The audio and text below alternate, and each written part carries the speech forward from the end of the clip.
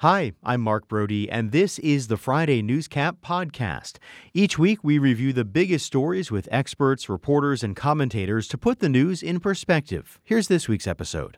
A lot has happened over the last 12 months in politics here in Arizona, from a lengthy and oftentimes contentious legislative session to a series of high-profile election races to the state's senior senators switching political parties.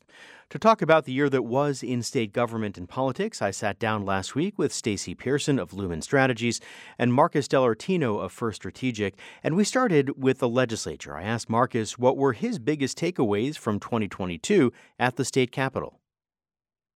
Ooh, that's a hard one, but I don't think you can get away from the conversation without the change in the tax code, and certainly bringing down Arizona State income tax. I think that was probably one of the biggest. Second would have to be ESAs, School vouchers. And past that, I think there's a mix for third. I don't know what to go with. Maybe Stacey has an idea. I think I'd go with the legislative referrals. So the attack on direct democracy that largely went unnoticed, the 60-40 that ultimately failed. I'm sorry, the 60-40 that ultimately passed. You needed to get 60% to pass a tax increase. Right. Which, because Arizona is a revenue neutral state, means almost all, if not all, ballot initiatives, citizens initiatives, have a fee or a tax associated. And so I think that is something that's going to haunt the state for decades. We started the legislative session with a fight over a school spending limit known as the aggregate expenditure limit, which is maybe one of the more awkward phrases to have to say on the radio. This was a really big fight right off the bat. It didn't get resolved super easily. And we could potentially be dealing with this yet again. Stacey, do you see any momentum for a referral, speaking of referrals, of maybe just asking voters if they still actually want this thing? I think we're going to see a comprehensive education initiative, or at least some folks exploring that for 2024. But really, we've got to pull the entire sausage apart and repack it if we want to fix education funding in Arizona. We know that voters are tired of going back for bonds and overrides every other year, especially when their property taxes are going up anyway because their housing value is increasing. Marcus, does it kind of undercut the argument that many lawmakers, especially Republican lawmakers, make about how much more they are funding education when schools are worried about whether or not they'll actually be allowed to spend all that money? Yeah, I think we're sending mixed messages because we're continually talking about the billions of dollars that we've plowed into traditional public education in Arizona. But now we're talking about whether they have the authority to spend it. Keep in mind, the money has already been appropriated. Okay, it's there. The question is whether the schools can spend it. It will be a big deal. And to Stacey's point, we do need at some point a permanent fix for this because every year this gets a little bit old. So we talked a little bit about how this year's session was difficult, I think, is maybe a kind way to say it, especially for folks like you who do what you do. I want to ask you both about the budget, because that is really one of the things that held adjourning the session up at the end when Republicans could not get enough votes and eventually had to go to Democrats and pass a bipartisan budget for the first time maybe since Janet Napolitano was governor, maybe. What do you make of what happened, Stacey? And I wonder if you see that maybe as a template going forward now that we have a Democrat or will have a Democrat as governor. I think that a bipartisan budget is going to be the norm, not the exception moving forward, at least during Katie Hobbs' administration. And it's just mind-boggling to me that we do have an expenditure limit set in the state on education, but not on corrections, prison spending. I mean, these are things that the general electorate is starting to realize make no sense. It makes absolutely no sense. And so I think we're going to start seeing some really interesting demands. Do you think that Republicans should be thinking in the legislature, Republicans still control the legislature, should they be thinking from the beginning, okay, we're going to have to come up with a bipartisan budget? Oh, no. No, that's not going to happen. Come on. I was going to crack a joke, but I better not.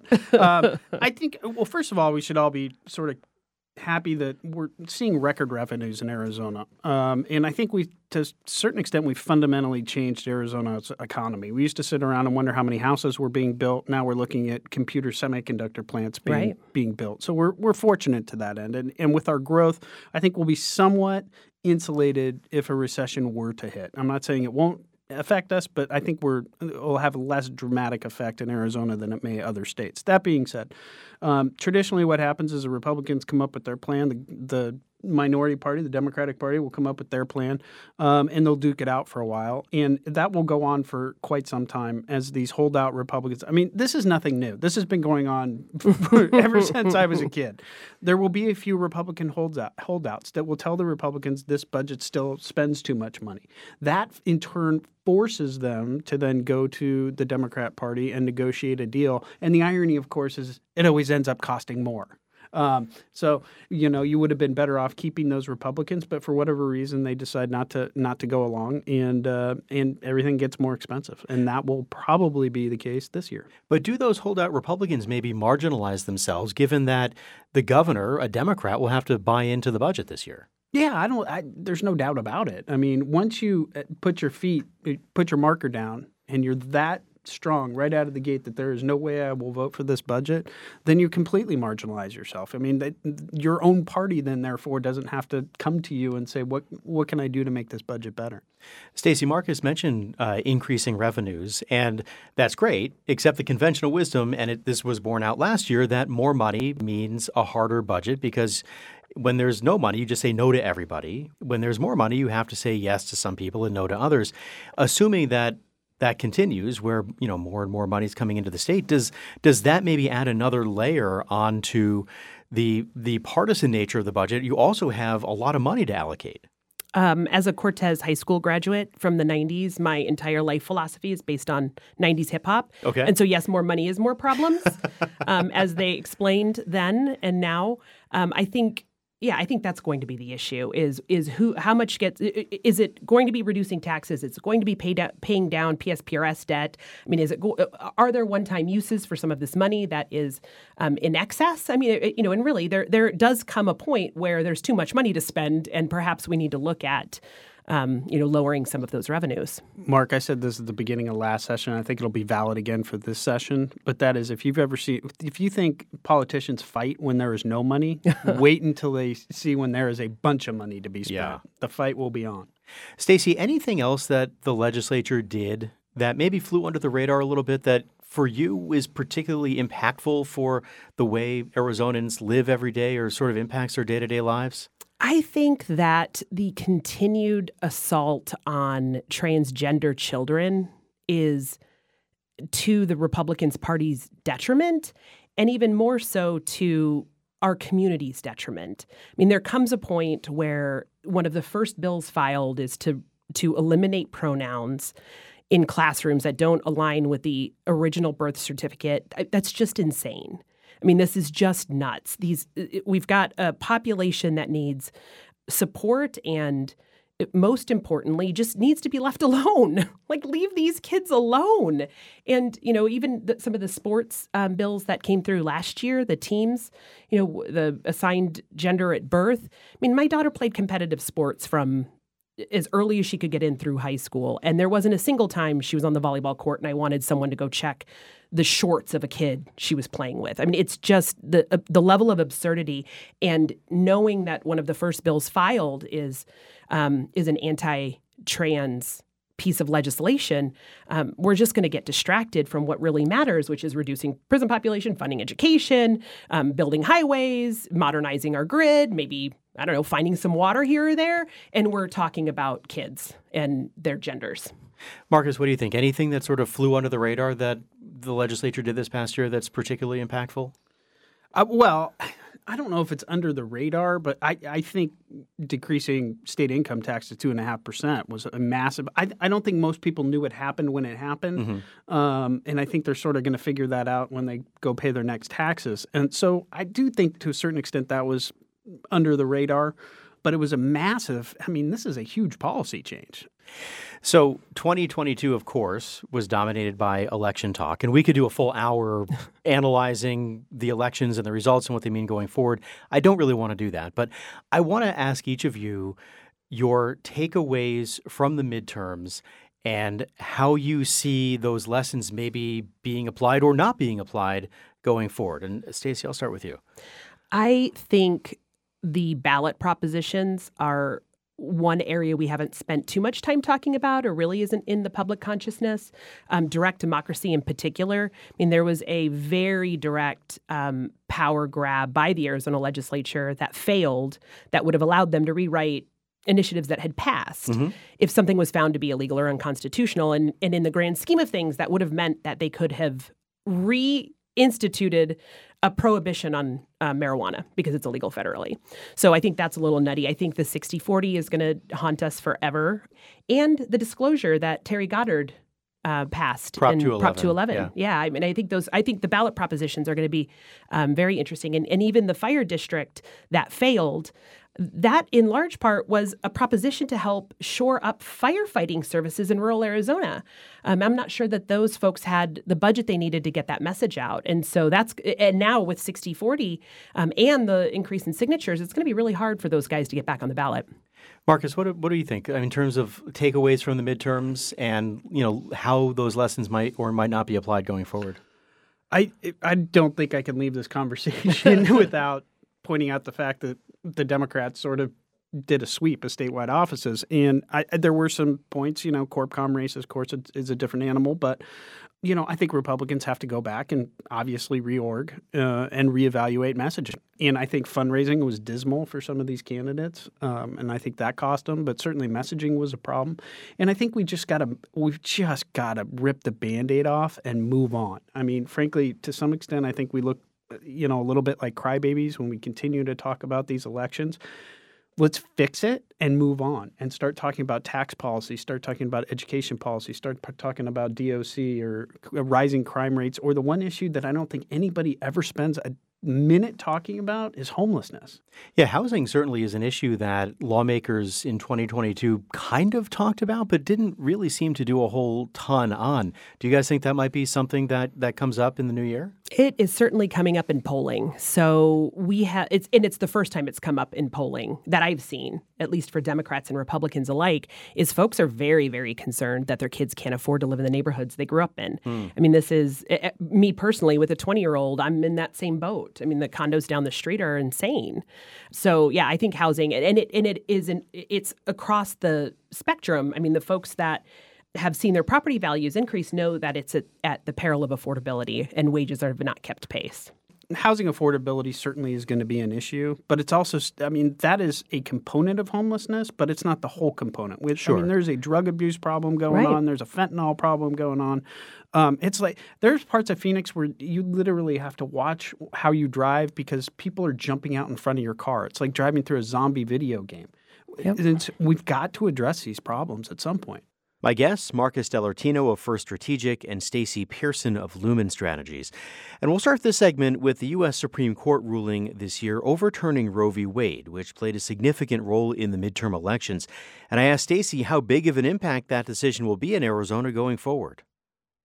So I have hope that there will be some solution at the federal level that paves the way at the local level, or at least at the statewide. Senator Sinema filed a bill just before the holidays, and I don't think she would have done that had she not been able to clear the filibuster threshold. And so there may be some element of protection for victims of incest and rape or women who are whose lives are in danger. So hopefully there's a federal fix, and then we'll see what happens with this territorial ban, which is just bonkers. Marcus, is this going to be an issue you think that comes up at the state capitol again, or are they going to wait maybe for the lawsuits to play out and maybe, as Stacey said, see what happens on the federal level? I think they will prepare for the federal lawsuits, meaning they'll depending on how those lawsuits are ruled on, they'll have a plan on how to move forward.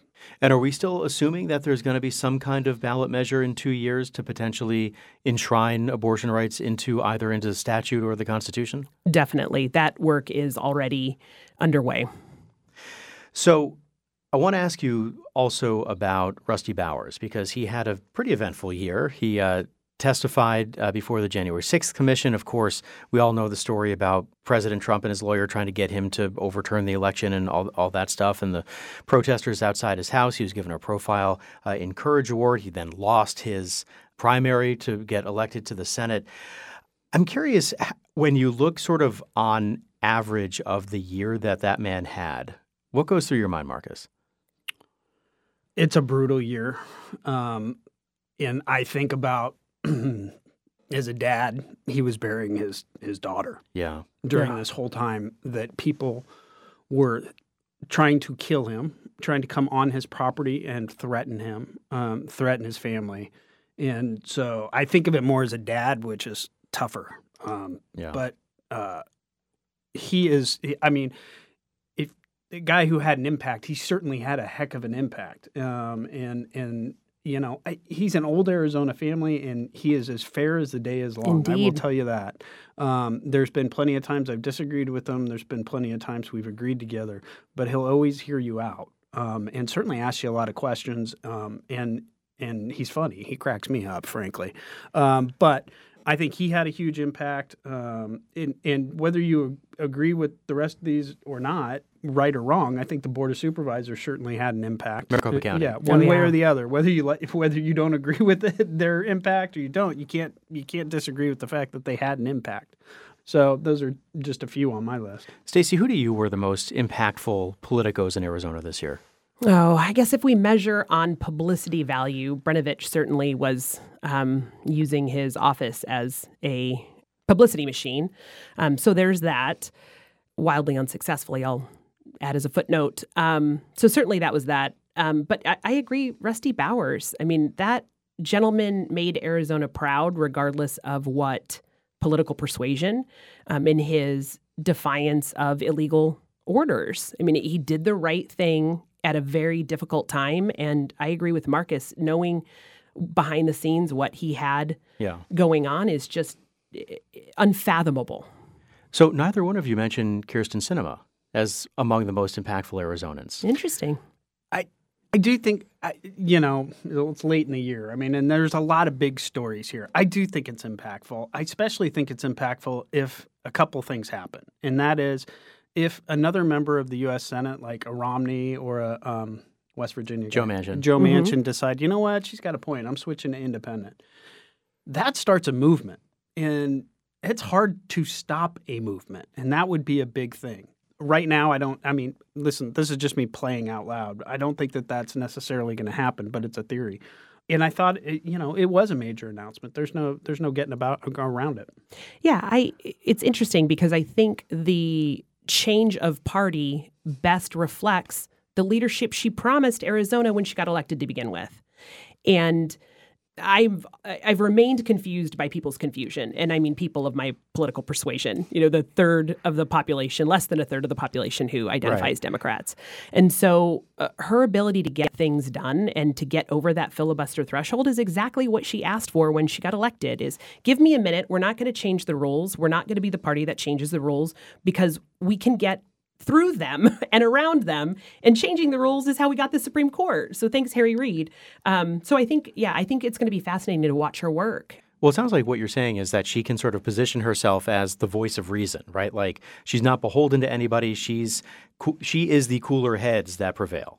She literally wrote a book called Unite and Conquer, right, that walked through her political growth. Philosophy, right? Yeah, philosophy, lessons learned, maturity, political maturity is the word I was looking for. Okay. That really walks through activism versus policymaking. And as strong as you may believe in the position that you're in as an activist, when you are sitting at a table next to somebody who's just as strongly entrenched in opposition, you have to find compromise or nothing gets done. And we've seen this time and time again. The other thing is, nobody wants to look at door number 3, which is she could just not run again. She hasn't said, I'm definitely running, I'm in. Here's the name of my campaign and, write a check. She hasn't answered that question. So she could very well wait till the last minute and say, adios, I'm taking a big fat job in Belgium or, wherever she wants to go. I made that up totally. Sure. But Belgium's nice. They have good chocolate. France, maybe? I don't know. Nearby, yeah. Nearby. Do you think there's any chance that she doesn't run? I don't believe that she will not run, but there is that chance. I'll give it 5%. So looking ahead to 2023, who are you guys looking out for on the state level? Let's start sort of state government in terms of who might have the biggest impacts. Marcus, you'd mentioned, for example, the Maricopa County Board of Supervisors. You both mentioned Rusty Bowers. Marcus, who are you looking out for as a sort of a difference maker in 2023? Ooh, That's a good one. Yeah, that is a good question. I think, and this is going to be a little strange, but Stacey will get it. I think Chris Mays in the Attorney General's office will You stole make my answer. Were you guys talking before we came in here? Come on. I think that will be, I don't think anybody's paying attention to it, but I think that will be a bigger issue for Republicans than they think moving forward. How so? I think she will be less apt to sue cities and counties under Indeed. 1487. Remember, Brnovich was working hand in hand sort of with the legislature. I don't think that relationship is going to continue. And so that's why I say it'll have a bigger impact. It may not be as sexy as people think, but I think it'll have a bigger impact than people realize. All right, so since Marcus stole your first answer, who's your second answer? My second answer is everyone's favorite drunk uncle Tom Horn, who thankfully, when Katie Hobbs got elected, the legislature stripped that office of many, many of its duties or its responsibilities. And so thankfully, I think he's going to have a lot of publicity, but perhaps minimal impact on the day-to-day in our schools. What are you looking at in terms of the relationship between the Republican-controlled legislature and Governor-elect Katie Hobbs? This is going to be a fascinating one, right? Is her administration going to mold in the form of a Senator Sinema and start to build relationships with moderates and stand up to the fringe on the left, which there certainly is? Is she going to fund DPS, for example? I mean, is she going to increase funding? Are they going to address, again, the pension shortfalls? Is she going to be supportive of police and take that political risk from the primary voters? Marcus, what are you looking for to see maybe clues as to how that relationship might get built? It's going to be rough. I think you look at the first couple of weeks after swearing in and see if there's any compromise legislation moving forward. But remember, the name of the game for Republicans, whether we like it or not, is to sort of limit her wins as much as they can. Right. Now, I will tell you, when you're governor, it's a tough thing to clip the wings when you're a governor. I mean, you're in the bully pulpit and you've got the bully pulpit, period. But they'll be looking for those opportunities. And frankly, I think a lot of those opportunities are going to be looked for are going to revolve around illegal immigration is sort of where if I had to guess where the flag would get planted, I'd plant it there. Do you anticipate that there will be areas where they can compromise? I'm sure there will be. I just can't think of one right now. I would hope if there is anything on the planet that we can compromise on somehow, some way, I hope it's water. Mm-hmm. I hope we find a solution for water because before today's day and age, Arizona had a history of water was a bipartisan issue, and Democrats and Republicans worked together to make sure we were well supplied. And I just pray to God that continues moving forward. Stacey, do you see areas where Governor Hobbs and Republicans in the legislature can compromise? Yes, I do. And in addition to water, I would say criminal justice reform, which there was an initiative that was drafted in 2020 and during the pandemic failed to gather enough signatures that was supported bipartisan. It was allowing for folks to reduce sentences that at this point, Arizona has some of the longest sentences for nonviolent offenses, so drug offenses, in the nation. So there was bipartisan support to reduce those lengths of sentences for nonviolent offenders who completed rehab and treatment and education programs, ultimately save the state money and reduce particularly the private prison population. So I think there are folks, at this point, the corrections budget's bonkers. And so I think fiscally conservative Republicans are looking at that too. All right, we'll have to leave it there. Marcus Dellartino, First Strategic, Stacey Pearson of Lumen Strategies. Thanks to you both for coming in. Happy New Year. Thank you. Happy New Year. You've been listening to the Friday Newscap from KJZZ's The Show. It's an original podcast recapping the week's biggest stories with experts, commentators, and reporters. You can get the full show podcast at podcast.kjzz.org. I'm Mark Brody. Thanks for listening.